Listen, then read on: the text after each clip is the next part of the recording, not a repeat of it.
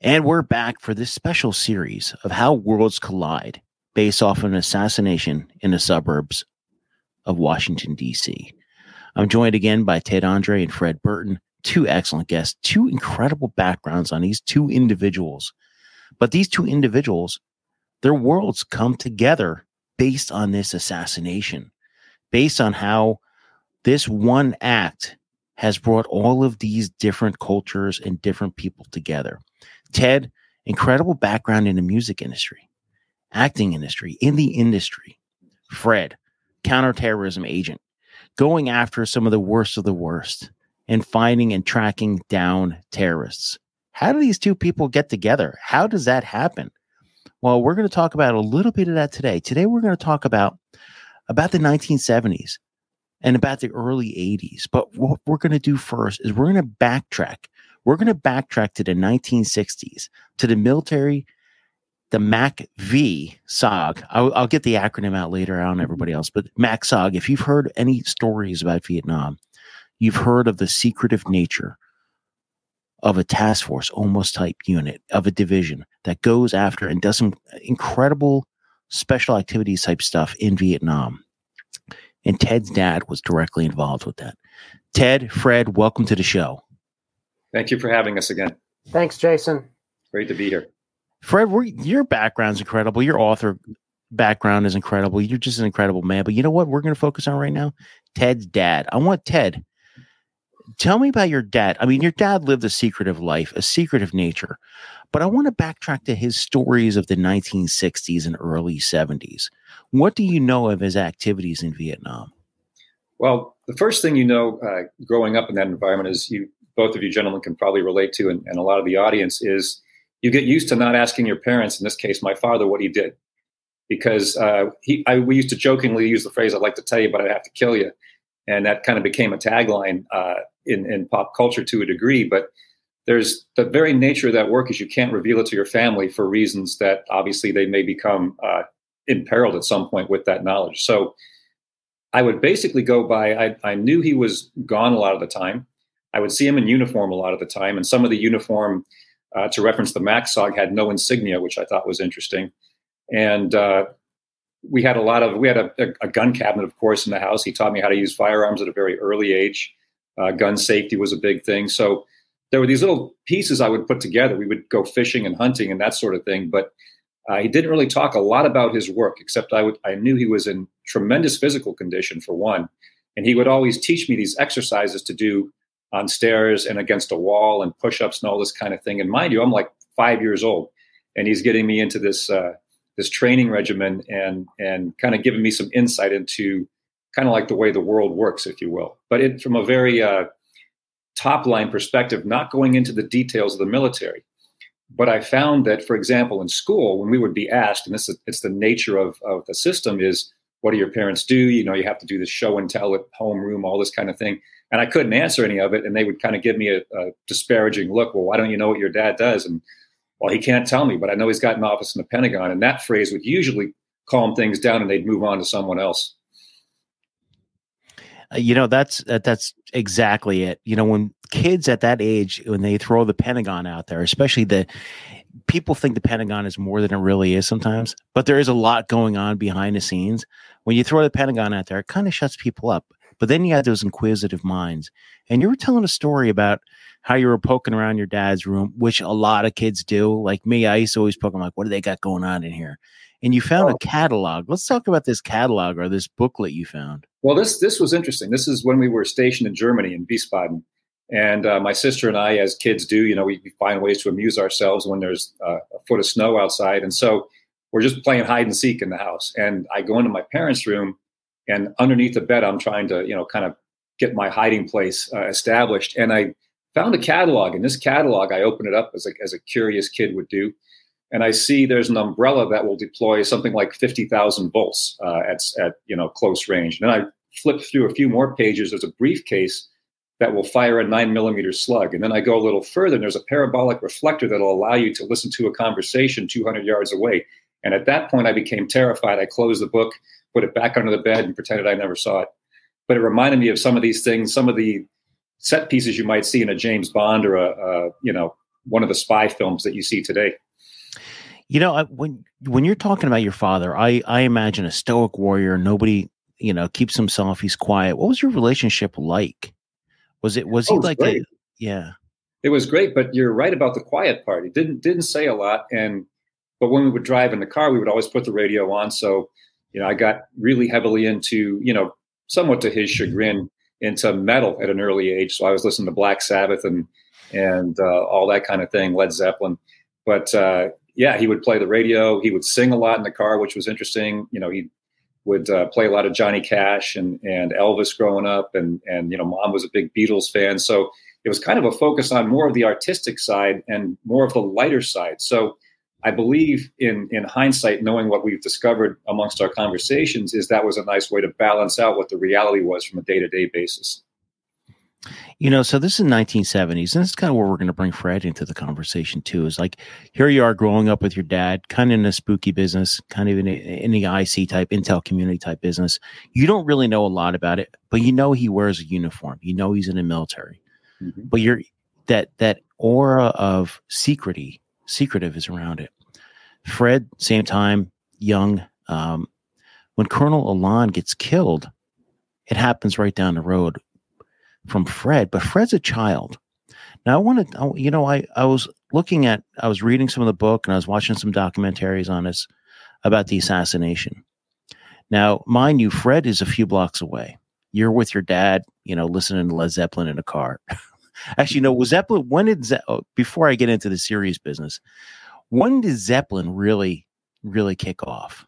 Is it 76, 75? No, Zeppelin was much earlier. In fact, I would say late 60s, kind of like around the time that a lot of the formations of what you refer to as metal or whatever the categories you want to say. But Sabbath was always like my big band, but Zeppelin was around the same time. You had the Doors, you had Hendrix, and of course Janis Joplin, and it's a very, very wide palette of music at that time that was really groundbreaking and driving culture and pop culture for that matter, especially like the Alice Cooper stuff, School's Out. I mean, who doesn't remember that? The reason I wanted to bring that up is you driving around with your dad is you're in a car. You're driving around. It's any day like any day. Your dad's military man, comes back from work. Nothing really crazy going on. You're having conversations with your dad. You go inside.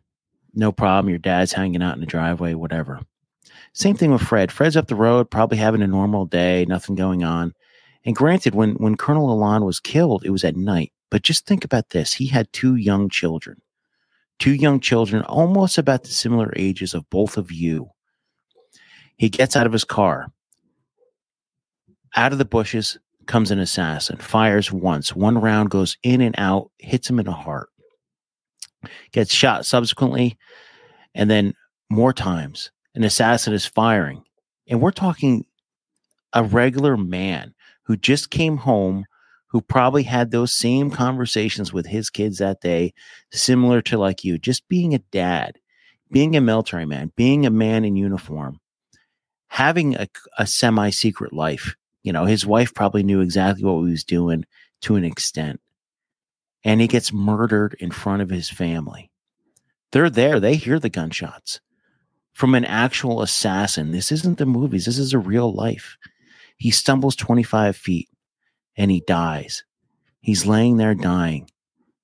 And his family doesn't know about the assassin. They know someone killed, but they don't know if there's other people out there. All they care about is him laying there and dying.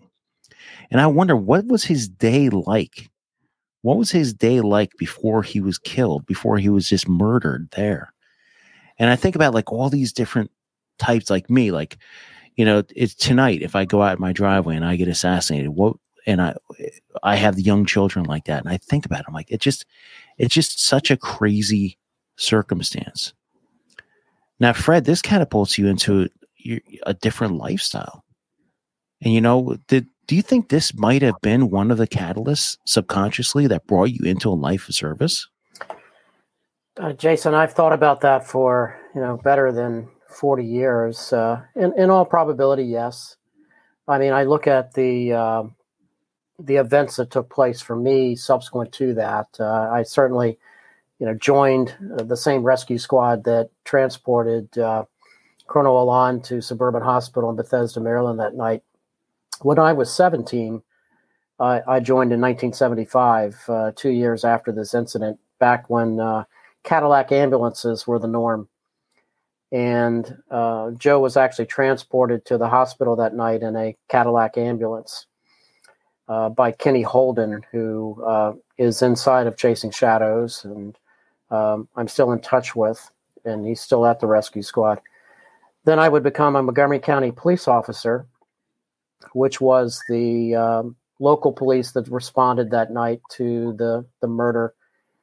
And, the one thing to think about, though, for all of us, as you set the stage here, Jason, and I was listening to Ted so fondly recall his father, is although you have this world of violence, this dark world that's going on, Vietnam, the chaos of Watergate, the body bag count every night on with Walter Cronkite. I remember watching that with my father from Vietnam.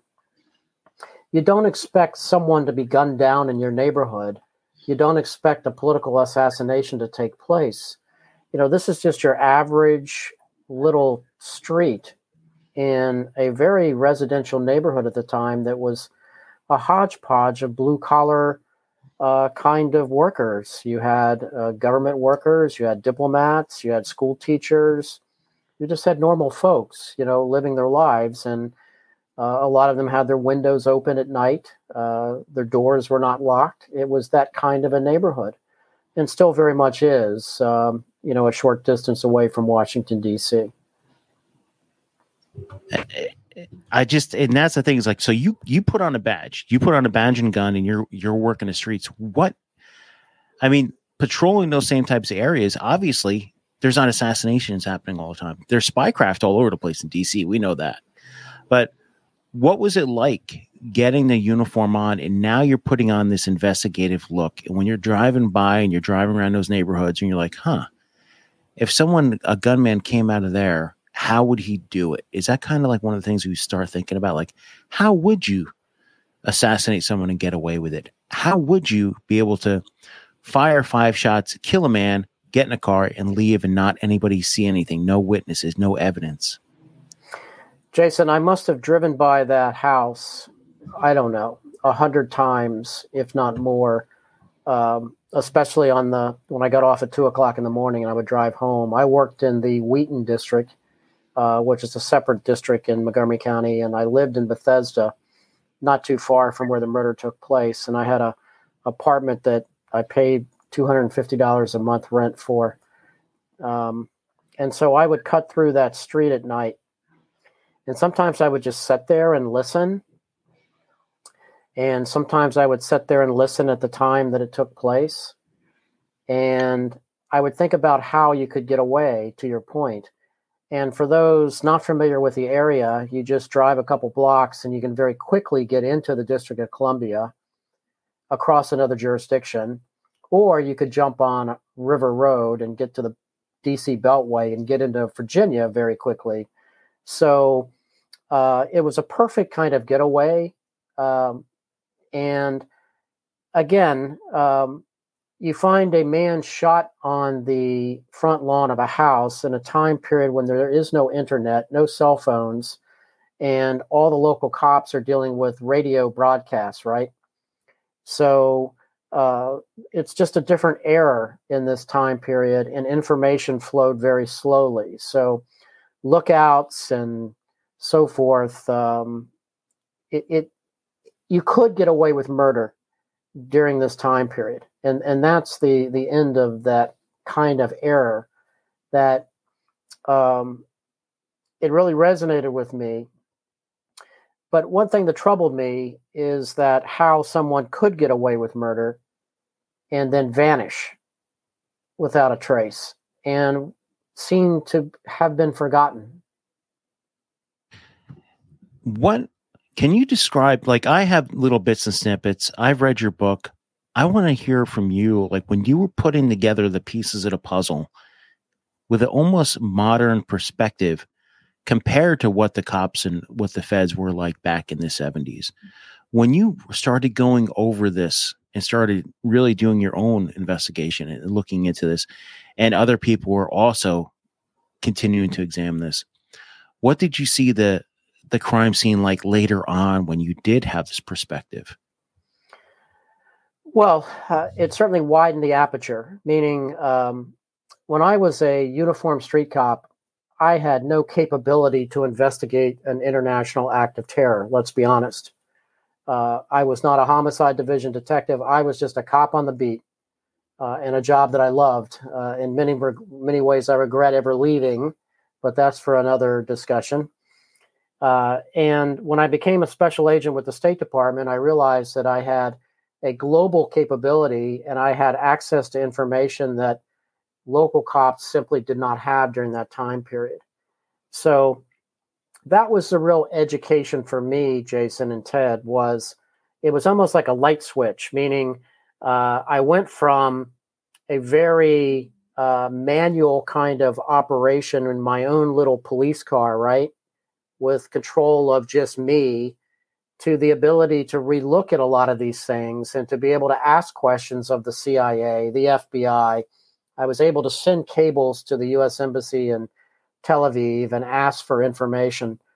You would not necessarily at times get information, but at least I had the capability to ask the questions. So the challenge for me, to be blunt, when I reopened this case was we had so many current terrorist attacks underway, from embassy bombings to plane hijackings to murders of Americans all around the globe, that there just simply wasn't a lot of time for cold cases.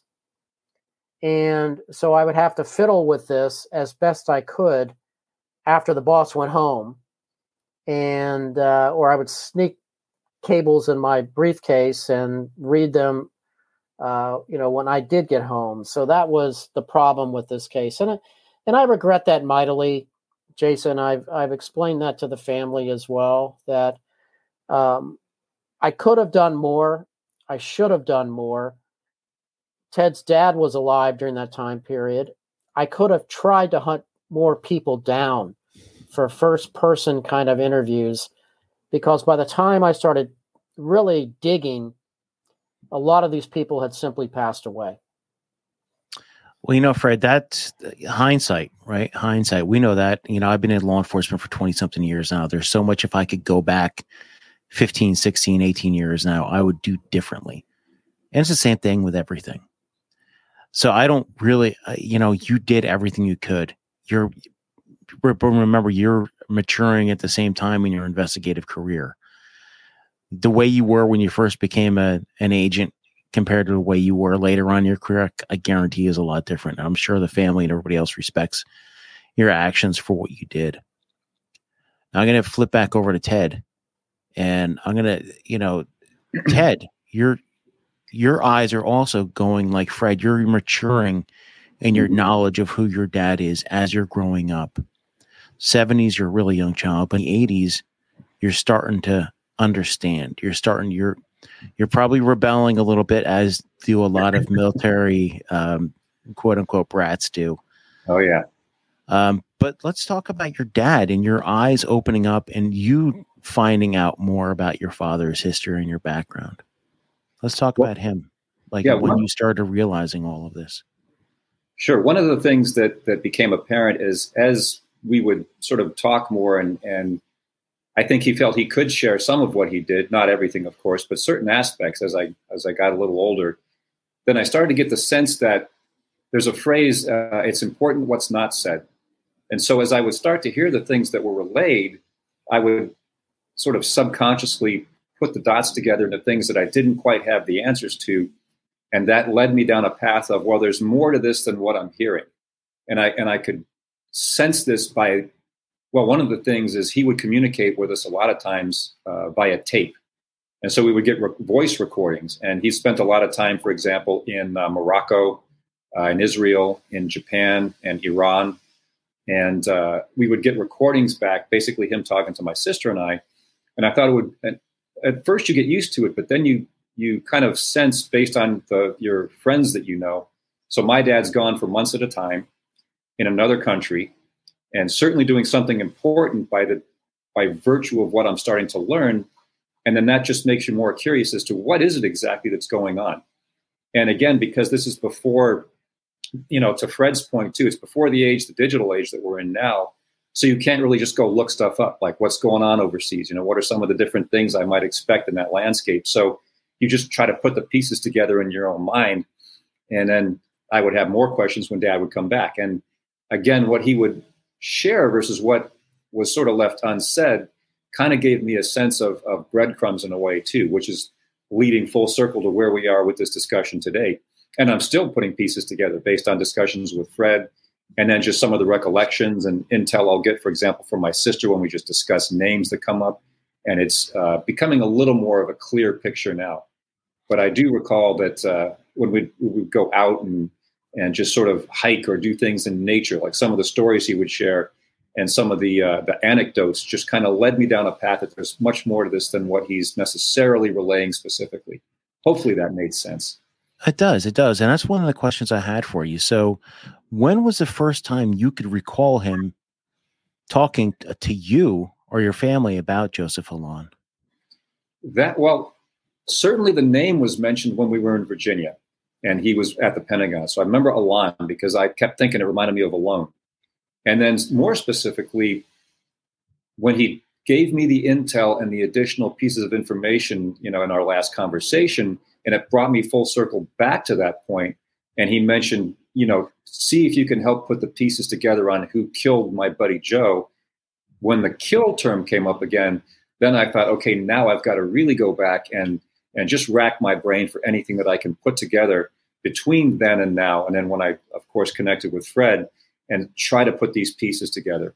And so there wasn't a lot to go on, but what I did have, and what I was able to get through the journals and the handwritten records, has helped to put the pieces together a bit. But again, it's the type of thing you just can't share with your family. And like I always joke with Fred, I knew what the term sodium pentothal was by the time I was 7.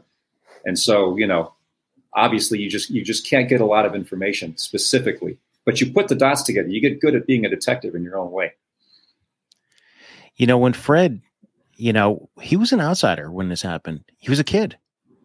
And then he gets a badge on, he's a uniform, and he's still an outsider. It's still a cold case. It's still happening in his road. You can still kind of try to put together the case, kind of try to figure out what's going on putting your police hat on. But then you get into the world, Fred. You get into that world where you can see documents. You can delve more into this. It is a cold case. What was it like when you first started pulling those layers back?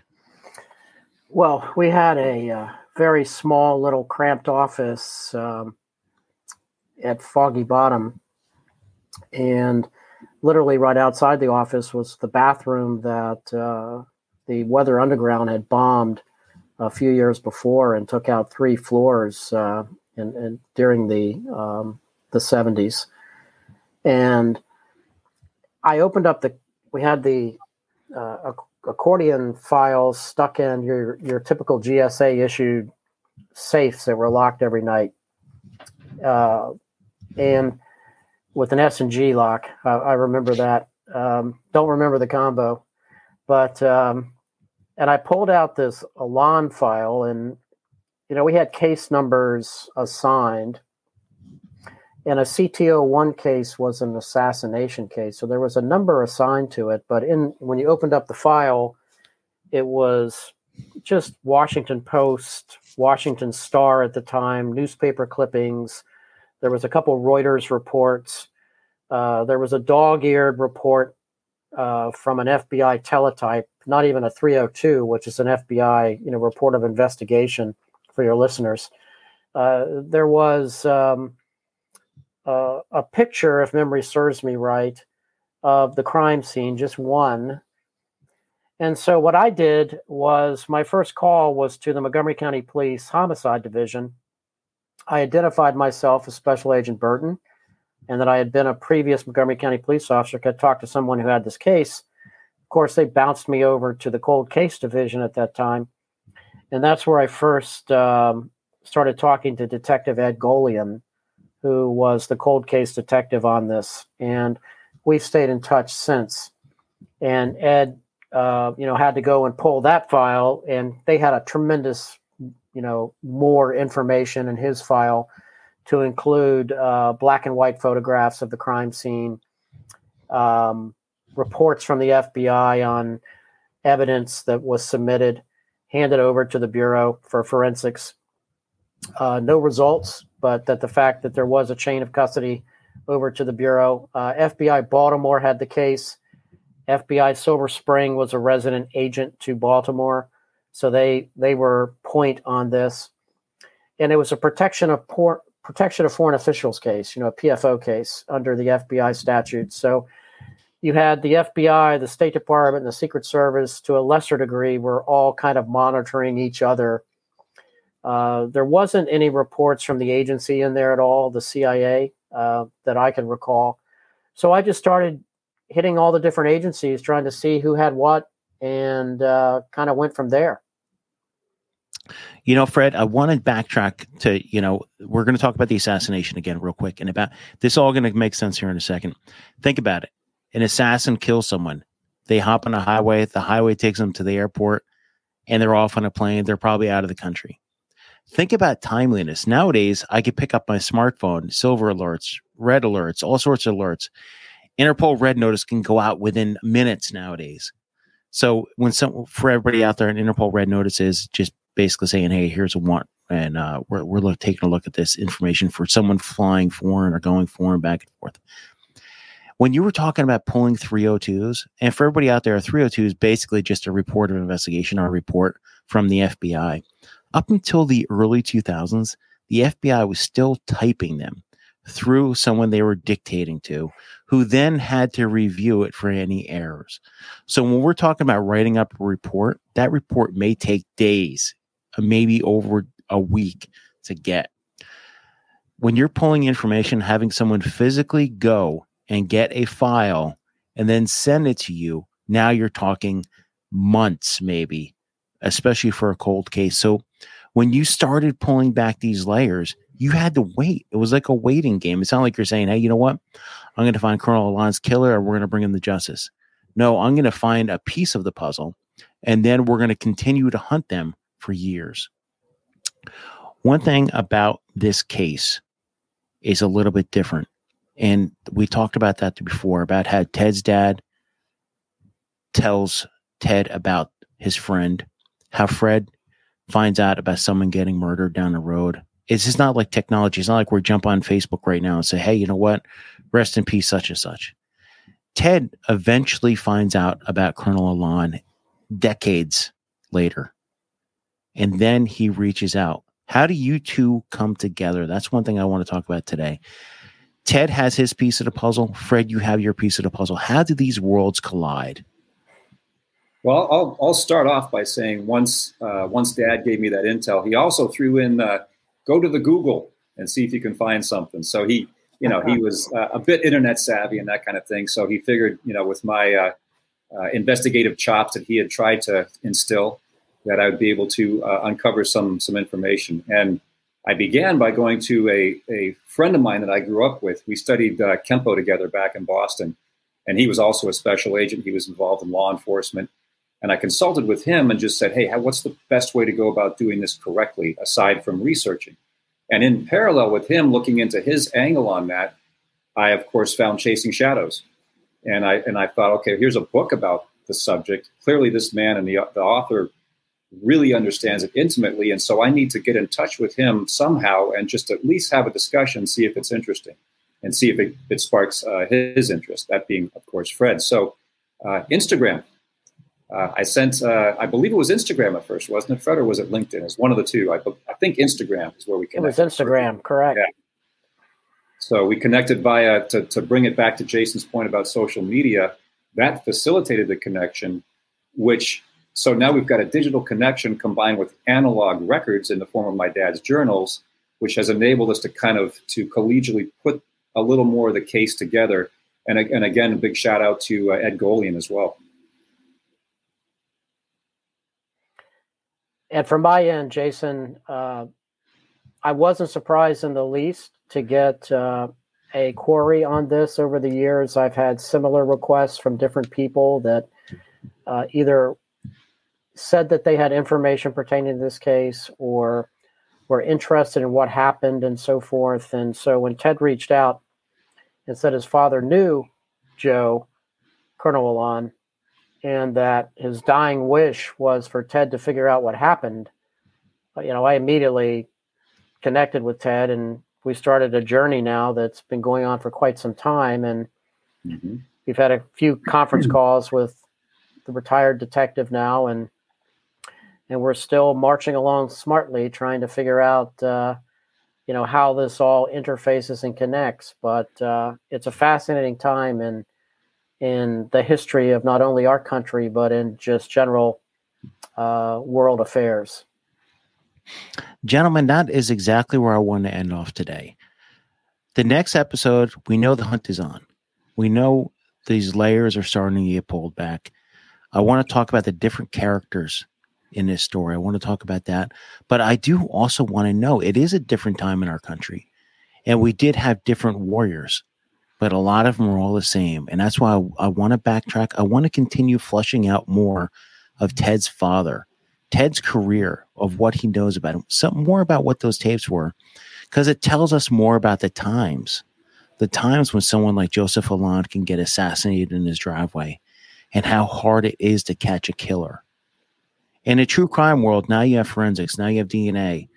When you have shell casings, when you have this, when you have that, you could really flush it out.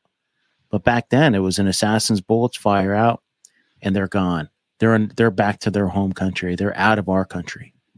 So I want to get into that. I want to talk about Fred's career progressing into the terrorism world and getting into these different cultures. A young kid growing up in the suburbs of D.C. is a lot different than a world-traveled person who, like Ted. Ted's culture is a lot different. He traveled around with his father. I want to hear a lot more about Ted's tapes that he has from his dad and Ted's career. And I also want to hear more about Fred, the young Fred Burton. So, gentlemen, I really appreciate you bringing us out. And we're going to talk more about Colonel Joseph Alon. But I also want to find out more about both of your worlds. Now, I really do want to hear more about I want to talk about the 80s after this. The 80s and the 90s, that's my age. Well, I shouldn't say my age. I was in the 70s too. But hey, gentlemen, I appreciate you coming on. Everybody out there wearing a hat today during this show. It's called DeliverFund, and they are one of the premier counter-trafficking organizations domestically in the United States. They're not a vigilante type group. They're out there providing direct intelligence support to law enforcement. A really good organization. Check out DeliverFund.org. They're doing really good things, and they're really providing a great intelligence snapshot of these trafficking organizations out there. So please check out DeliverFund.org. Ted, Fred, thank you so much for coming on today. Thank you for having us. Thank you so much, Jason.